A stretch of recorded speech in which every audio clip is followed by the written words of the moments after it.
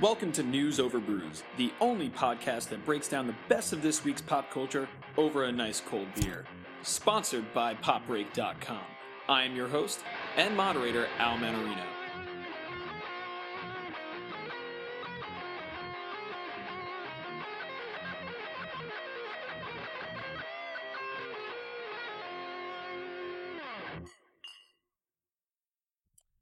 On this week's episode, we review the latest album from 311. We get the first bit of information of the new season of True Detective, and Trailer Talk returns, where we get to see the first footage from Sin City 2: A Name to Kill For. With me, as always, are these two other guys, Lucas Jones, Don't go chasing waterfalls. and Ryan DeMarco. Listen, we're just gonna creep. What is with all the TLC references, guys? I honestly have no idea what you're talking about. What's TLC? Well, let's move on. Lucas, this beer is it's keeping me up. What's going on? Well, the reason this might be keeping you up, Al, is because we have a Morning Glory Espresso Stout. It is a 9% stout. As the name implies, it's brewed with a heavy espresso flavor. And normally when we encounter a coffee stout or an espresso stout, we say, oh, it's got a little bit of a coffee flavor, or oh, it's got like a nice roastiness that you might find in like a coffee bean or espresso bean. This beer actually tastes like they took a cup of espresso or Turkish coffee and they poured it right into the beer. It is almost more like a cup of coffee than it is like a beer.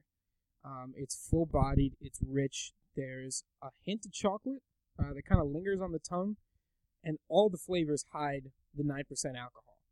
So this is another one of those beers that is 9% but doesn't taste like it, so you should probably be careful with it if you're a lightweight or you're not used to something like this.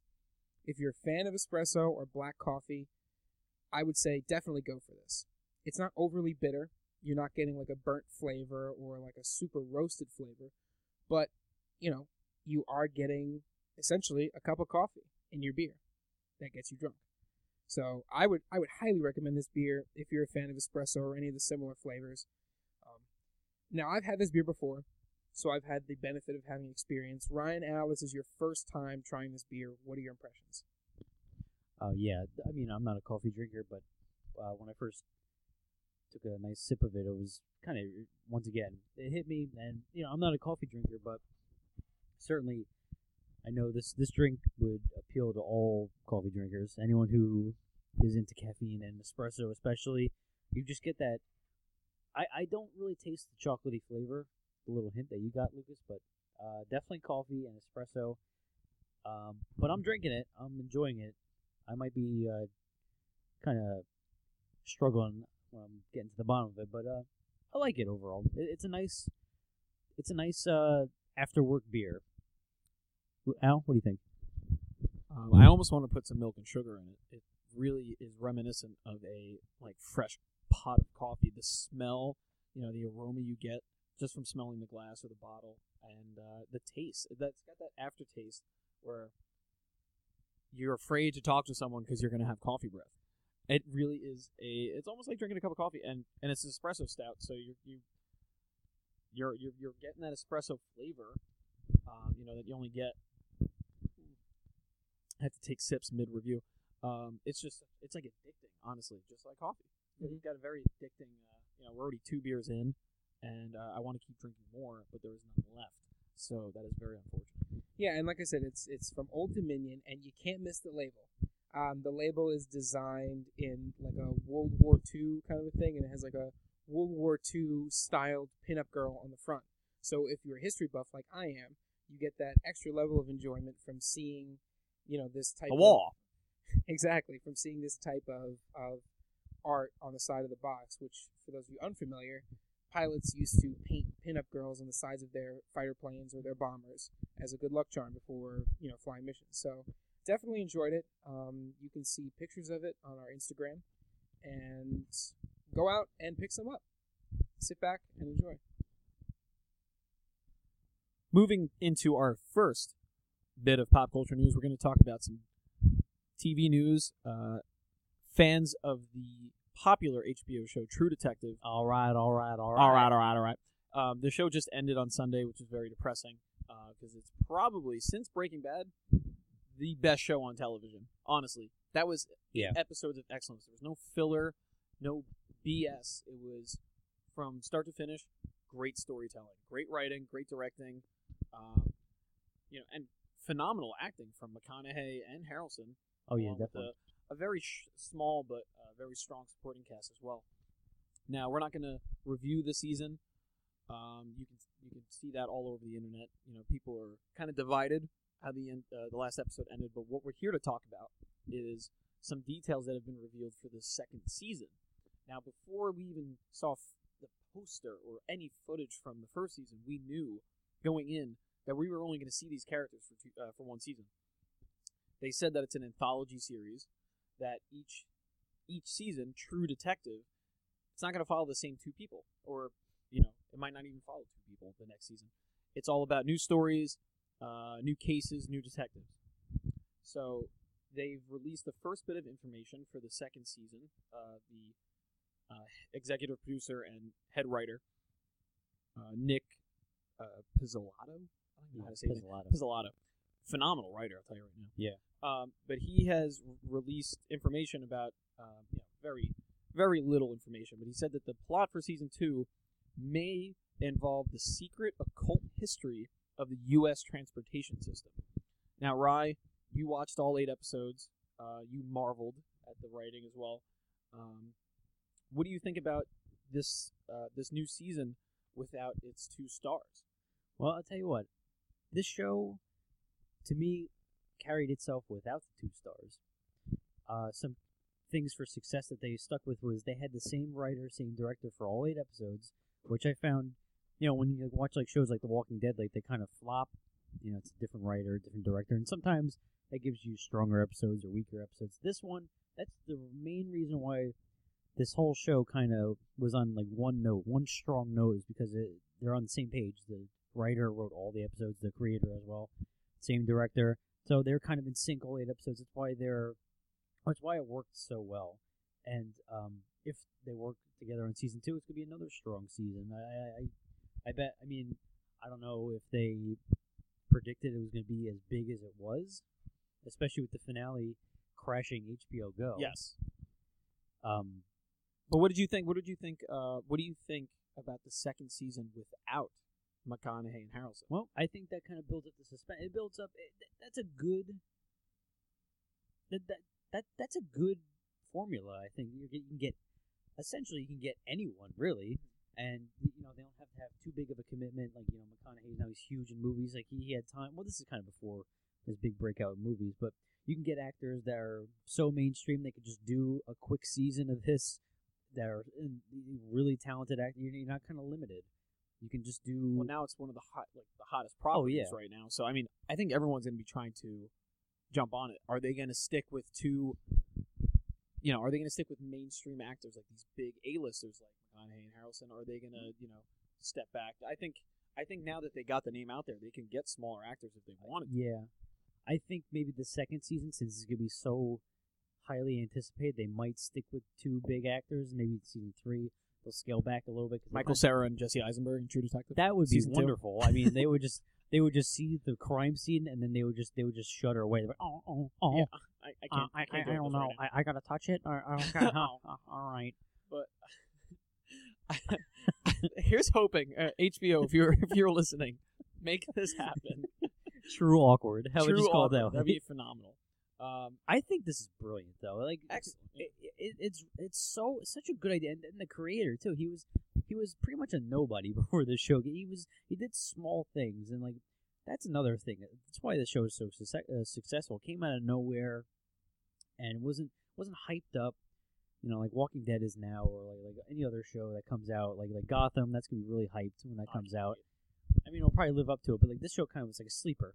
Oh, definitely a sleeper. And even with those 2 big stars attached to it, and HBO was pushing it, definitely with their, different trailers and all that stuff attached to Game of Thrones and everything. But it really, I agree with you. It definitely came out of nowhere and astonished. And I believe, and I've already posted this many times, if this show doesn't sweep the Emmys, it's a crime. Yeah. Yeah. I honestly think that it's going to go the same route as American Horror Story and be treated as a TV miniseries.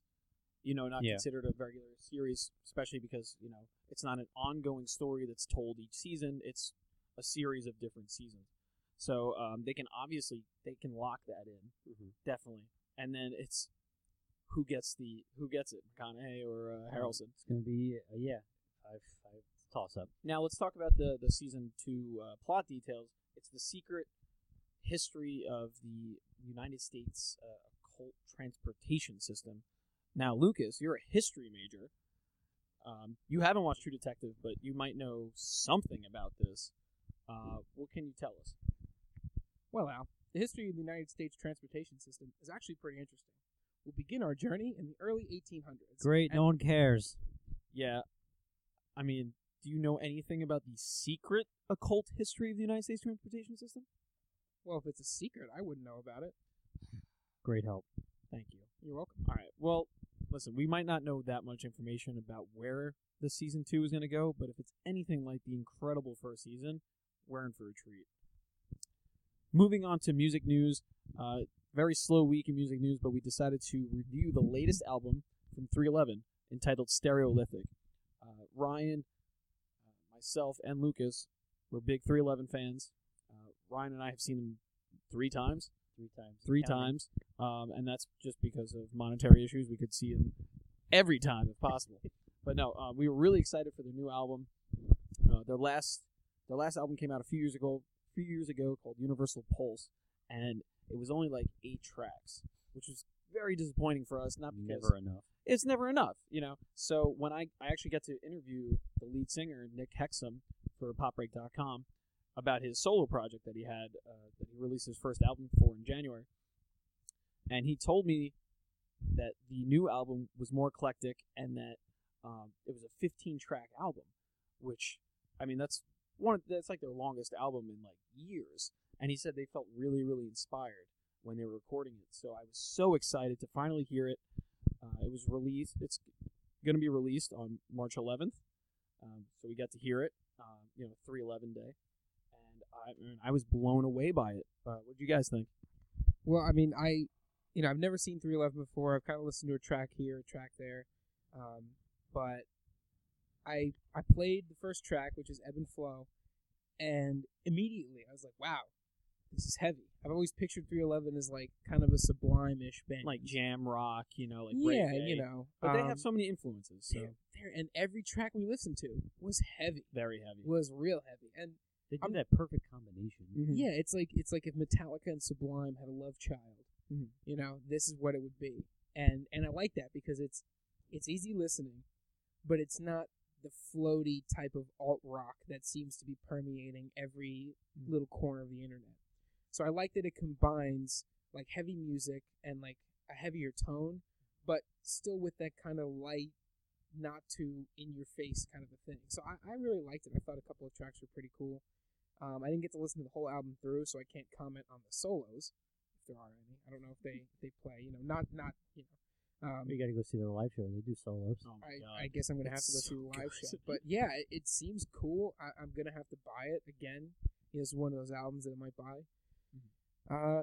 Ryan, as someone who's had more experience with 311 than myself, what do you think?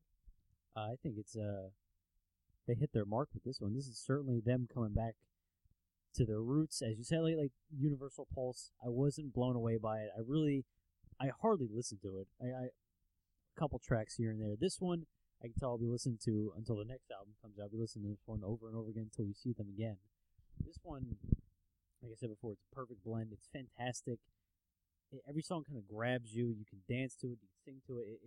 It's wow. Just what an album. Yeah, I mean, like 15 years later, and these guys are still making these really almost 20 years. Yeah, I mean, almost 20 years, and these guys are still making these kick-ass, heavy albums. And the great thing about 311 is, I mean, yes, they fall under the same genre as like Sublime and Pepper and Slightly Stupid and Soja and all those bands, but they have so many different influences. They have the rock, the reggae, this heavy, it's kind of metal influence with this heavy rock too as well. And then there's the rap, S.A. Martinez with those raps, and even Hexum will, Nick Hexum will even throw in those rap lyrics as well. Yeah, they are constantly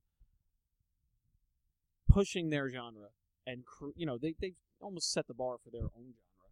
But I'm saying that they never just try to make the same song twice. They're not going to make Amber again. They don't want to. They don't need to make that song. They can have a slow song, but they can also change it halfway through the song and make it heavy, which is great. And known to do that, yeah. You can actually see my entire track-by-track review of the new album on popbreak.com, where I even mentioned that it's the most consistent album that they've made since 1997's Transistor. So check that out. Well, it's that time in the podcast. What time is it, William Shatner?